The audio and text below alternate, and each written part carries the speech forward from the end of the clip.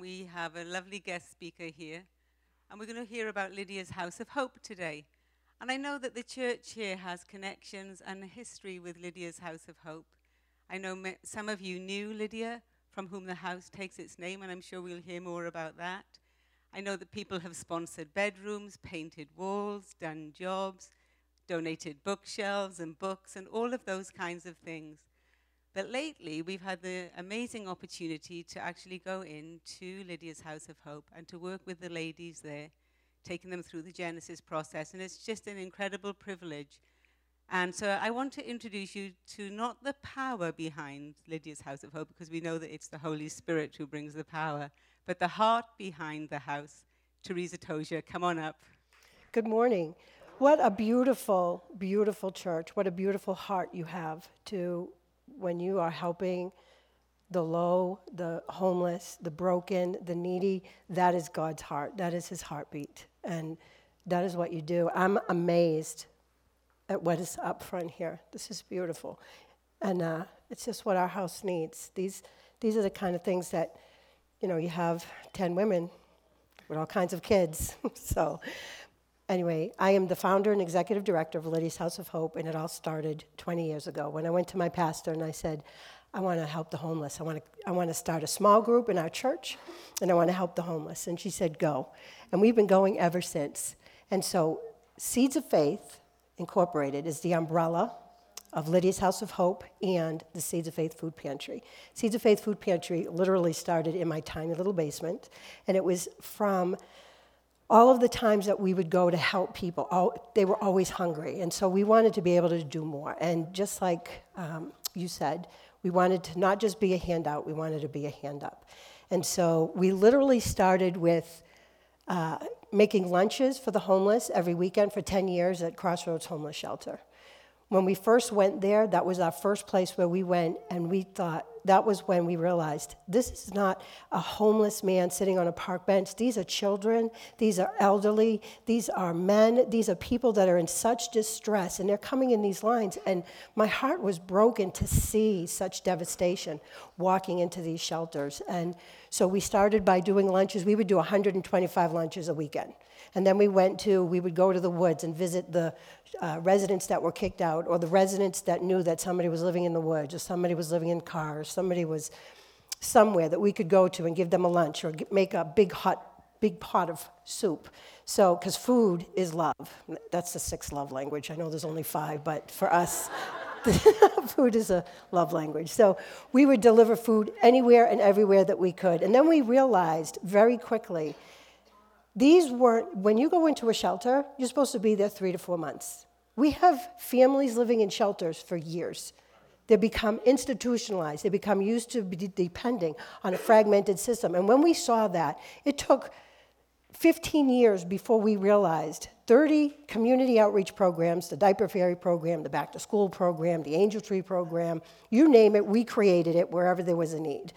We had 30 different outreach programs, and from those 30 different outreach programs, a food pantry and a New Beginnings thrift boutique, because we wanted to purchase a house, and we were going to have our first cottage industry because we sat with the federal government.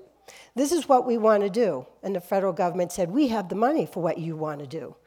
Great. Now what are the strings attached to this money? Everything that we wanted to do, it would have to be mandatory. When these women come in, their only option is to come in the door. They fill out an application, and our plan was, this is what they're going to do. No. It has to be optional. You can't make it mandatory, because if you make it mandatory, we can't fund you. Then you can't fund us. So we started with not being state or federally funded and trusting God. This started with a mustard seed. If I threw a mustard seed at all of you, you wouldn't even see it fly past your head. It's so teeny tiny. But that's what it took. God, I don't want to just feed them. I want to do more. What can we do? So back in 2015, we decided, after creating the business program, because everything in my head had to be on paper, and that was no easy task, Rob Simonai came into our life. He is a project manager with a big heart. And he came and said, I will help you, because we're going to have a capital campaign. In this capital campaign, we are going to have no federal state funding, I'm going to help you because you need to be organized, and we're going to put it on paper. And that was very difficult for me because the visionary sees it, but she doesn't know how to get there. So God puts people in her life to help her to get there, put it on paper, and what are the steps. We had a campaign, and we raised $450,000, no state and no federal funding. It was God and God alone. Thank God. So once we raised those funds, we also decided we're going to go look for a house. We're going to find just the right house. And I remember saying, God, I know what I want. I know what we need. We need just the right house. Is it this one? And we would go to look at it, and yeah, God, this is the one, right? But not my will, your will. Okay, how about this one over here? Is this your? No, not your will. Okay. I never stepped into this and said, God, I can do this. Just here I am. Just here I am. And sometimes that's all it takes is just here I am, whatever it is that God is calling you to do. And so all of a sudden we found a house, and it was in Somersworth. And it's a 33-room, 10-year vacant home. That's what it looked like before. It was a mess. When the board went through this house the first time, no, this isn't it. No, this is a mess, Teresa. Yeah, but don't you see? Can't you see? Can't you see what? And then the transformation. Over 1,000 volunteers came together to renovate this home. We could never have done that without connection and community. That's how this home was built, with the love of God and the hands. And after 6 months, now let me just say, before we go any further, my skill is not a general contractor. So when we purchased this house, we needed a general contractor. So the realtor that sold us this house, we went to him and said, you be the general contractor, we're going to pay you. And he said, Teresa, I'm not going to take any money from you, but I will help you do it. Whatever God calls you to do, God is so good. And there it was. And he helped me to renovate this house. Now, I have to tell you, Susie and Marion were there setting up cribs. All of you were there painting and renovating. And, I mean, it needed a new roof. It needed de-leading. It needed from the bottom up. It needed everything. You name it. This house needed so much work, and it was overwhelming because 2 months into it, we had a flood. The pitch, the roof, I've never heard of these things, but the pitch and the roof was left open, and it flooded this was built in 1850. There's 33 rooms in this house, and it was flooded 2 months after we purchased it. And I remember waking up and getting the message and running over to the house and thinking, okay, God, this isn't my house. This is your house, and you're going to have your way. So whatever I have to do, tell me what to do now. And I'll tell you, it turned out to be such a huge blessing as we walked through the process. The insurance, thank God we had insurance, and we did everything that we were supposed to do, but it was just an amazing, 7 bathrooms F.W. Webb donated. Eli, a family of a tribe, helped put all the bathrooms in. It was amazing. 7 bathrooms. Local Cocos donated the commercial kitchen. All of these bedrooms, all of these rooms were made. They're not just thrown together. This is for every woman that comes in. I wish you could see the faces of these women that come in and the children that they bring in with them. They are so broken and so lost and so devastated. When they see a room where everything is new and clean, that's the standard that they will live up to. It's not what they have, and they're not even used to having a bureau. But the beautiful thing, when we purchased this house, when we kicked off the campaign, the one thing I want to just say, Mona and Luis Valdez, their little girl Lydia, passed away in 2013 at the age of 9. The house was called New Beginnings Transitional Housing Training Program. I know that was long, but we had to cover all of our bases. When I sat with Mona and we talked about, she asked me, well, what do you need, Teresa? What kind of a campaign are you having, and what is it that you need? And so we had a conversation, and she told me about Lydia, who had passed away. And she said, when we went to Camp Sunshine, it was such a beautiful feeling to have hope and love there. And I thought, that's what I want to give these women. I know that that's what God wants to give them, hope and love. To be able to tear that corner off, that like that word was spoken, tear it off and show them, this is what God created you to be. He didn't create you to be an addict. He didn't create you to be trafficked and prostitute. He didn't create you to be mentally ill. He did not create you to be an alcoholic. He did not create you to be a tragedy in this world. No. He said you were fearfully and wonderfully made. And that's where we're going to start. So Mona after sitting there, and she said, Teresa, we want to give you a transformative gift. And when I got up off the floor after crying, she said, this is what we want to give you to kick off the campaign. And we said, you have the right to naming rights for the house. So Lydia's House, and of course, of Hope, because that's what every woman is given. Here, we found those who were broken, hopeless, and in crisis. Now, you have advocacy in this house. You were talking about all the different things, state and federal. The government is so fragmented. I'm not going to talk bad about our government. It's just so fragmented that these people that are so broken and lost cannot get through the system, and they need advocacy. They need support. They need education, and they need empowerment. They need to be empowered. They're not empowered. The depth of poverty and hopelessness in this house is grave. It's grave. When we opened our doors in 2016, we saw women without food for their children. We saw families living in cars. We saw men degraded. But the greatest tragedy of all that we saw are the children that fall prey to the generational cycle of homelessness, hopelessness. And now, with the 365-day program, we have even more than 30 programs. And I'll just tell you the beautiful thing about Ray coming in. I wanted the Genesis process. It was in our business plan before we even opened the house. But nobody had the Genesis process. I read about it, and I loved it, and I thought, this is what we need. And all of a sudden, Rob said, Teresa, yada, yada, yada, Ray. And I was like, wow, Ray. And there's her and a group of women come in. This is what these women need. They don't just need, it's not homelessness. Homeless come in, and they are coming in.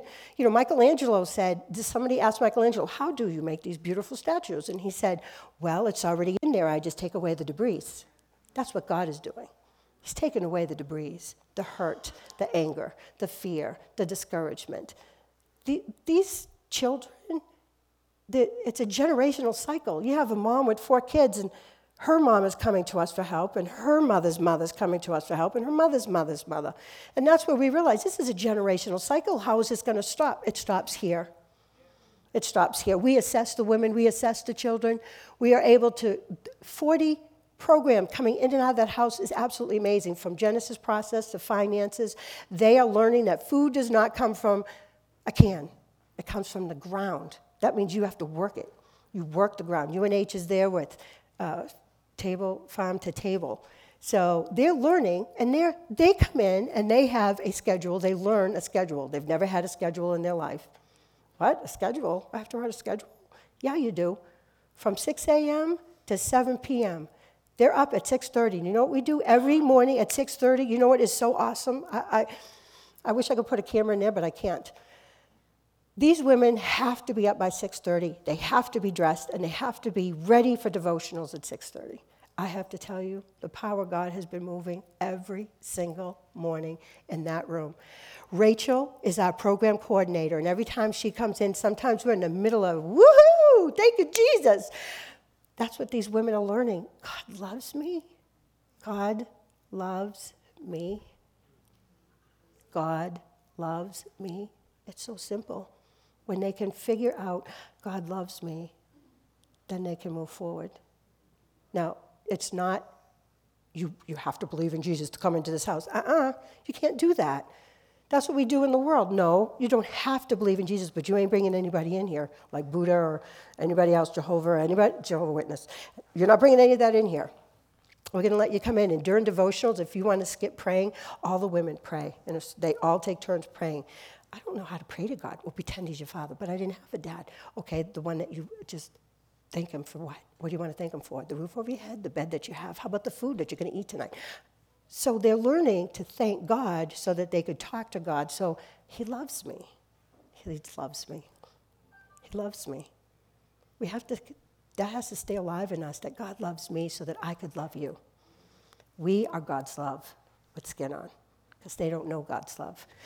Okay, stay focused. So we have 4 phases in a year. Phase 1, phase 2, 3, 4. You have one woman that comes in, and this is the beautiful thing about Lydia's House of Hope. Not one woman comes in that can be in the program. Now, what if she can't pay? There is a responsibility of $300 a month. Now, they're homeless. How could they pay money? They will. But when they come in, they have no money. but we find the money because we never say no to a woman that cannot pay. Never. We bring them in. They go from phase 1 to establishing goals, writing out a schedule, basic. These are all the different, there's a lot that goes into each phase, but these are just general. These are not, we follow this pattern. No, who are you? So if you come in and you've never written a schedule, don't even know how to put your clothes in the bureau, that's okay, we're going to start. And you could take 6 months to get to phase 2. But then Pastor Ian comes in and he takes 2 months and woo, he's on to phase 2. Doesn't matter. It's okay. You're going to graduate. You just got to, which phase are you in? So everybody, it's all developed, wraparound service around each woman that comes in. Each child, I will never forget the first one that came into the first family that came in. And these kids don't run to you. In this church, these kids are free. They're crawling on the floor. They're sitting. They're worshiping. They're loved. You can see that they're loved. These kids don't run to you. They run from you. They hide in a corner and they stick their nose in it until there's change. And they don't know how to deal with life. They're so young and they're so traumatized. We have children that are addicted. We have mothers having children who are addicted, who are raising children that are addicted. We do not have control of this addiction problem. You think that the only reason it became an epidemic is because people were dying. People are dying. You don't see the homeless woman and child out there. You don't hear about them, but they're there. Now they get to come to Lydia's House of Hope, and because of you and so many people that give to Lydia's House of Hope, they are able to go through these different phases, and then they graduate. And this is when they graduate. It could take a year. It could take 15 months. We don't really care, as long as they are applying themselves to the program. We can't want it more than them. That's the biggest problem. We want to give them the world, but you can't. You have to let them get it. You have to let them want it.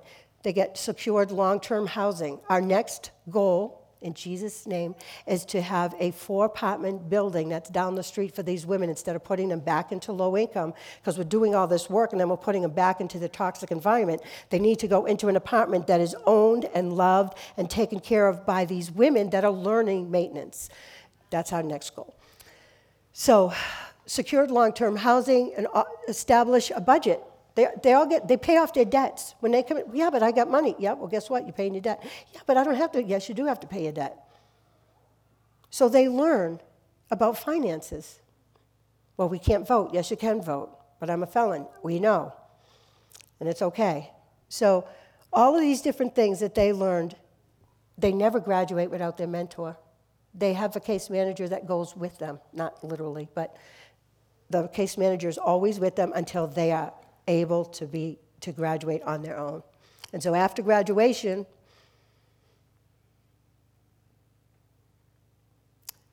Governor Sununu loves our program. We're not state or federally funded, but he loves the program. He has visited our house. We've gone up there and had lunch. These girls have learned politics, what it is like, what it is about. But the beautiful thing about Governor Sununu, we have women that are in this system that are fighting for their life, and the system is so fragmented, we can't get to a certain point, but we can call the governor's office and say, listen, we have a problem here. Can you help us? And he does. He stops and he helps us. And I never thought, I used to think, we're not going to be involved with politics because politics is evil. It's not evil. It's how you use it. Governor Sununu he's got such a good heart for people. I love that about him. We have an aerospace engineer who graduated, working, comes back to the house and volunteers. She's doing amazing, loves the Lord with her children. She came in, I forget what her religion was. And she came in. They're all looking for something. I mean, we all have a God-sized hole in our heart. It's God-sized. But they keep trying to fill it with things that are just minimal, that does nothing for them. But she came. She's doing phenomenal. We have graduates. If you want to measure the program, talk to our graduates. They're doing amazing. If you want to measure the program, I see Ray coming in with the women, and even there's a lot of structure. It's tightly structured. It has to be. But the community has been amazing. We could not do, I can't tell you the donations. TurboCam has been outstanding in supporting our food pantry that continues to serve over 13 communities in Rollinsford. It's a 5,000 square foot room that serves still today from that tiny little mustard seed of just wanting to help. These are just some of our residents and graduates, and look at the babies. Do you know why they're smiling? Because they're loved. They're fed. They're taken care of. They're not thrown in a corner as an inconvenience. A lot of these babies would be addicted if we didn't take them in. But they're not. And if they're addicted, it's to Jesus. And it's to his love. And now, TurboCam, we are growing. And we have, my office went from the first floor, small office, to the second floor, large office. Now, TurboCam is taking care of our attic space so that we can have, my office will be up in the tower on the third floor, which is an unfinished apartment. And they're working on creating that so that I can move my office up, and then we have another bedroom for a family. Always looking for room for a family. We had Governor Sununu and Chris Rundu came in. Our basement had nothing. It's this, well, not this big, but a little less. And he said, what are you going to do with this basement? I want to get a few pieces of exercise equipment. So these girls, it's holistic, spiritual, mental, emotional, physical. And he said, okay, I have a friend. I'm going to talk to him, and we're going to get you some equipment. Do you know what they did? They didn't just get us equipment. They got us 22 pieces of exercise equipment and did the ceiling, the floor, the walls. They did everything. We were so blown away by their kindness. But God has done so much. And it's been the community, it's been the connections, it's been relationships. And now it has just been an amazing opportunity to be here doing what we're doing. Never did I think that we would come this far. This is God. This is God's house. These are God's people. And these women that come in, again, I will tell you, our job is not easy. It's not easy because they're so broken, so traumatized, so addicted to whatever the world has to offer them out there. But when they come in, it's an amazing transformation, new beginning, and we're just so blessed and so grateful to be here. This just makes my heart so happy because this is what we need. If you could be for a day in the house, you would hear how there's no more toilet paper, no more paper towels. This is a blessing. This is how we can continue doing what we do and do the best. I'm not looking to just get by. We're looking to give the best to these women. Lydia, they took her tragedy and turned it into this legacy. And we are so grateful, and we are so blessed, and so just overjoyed by all that continues to happen there, the lives that get saved, not just in the natural, but in the spiritual. It's just a beautiful thing. So thank you. Thank you for having me here today.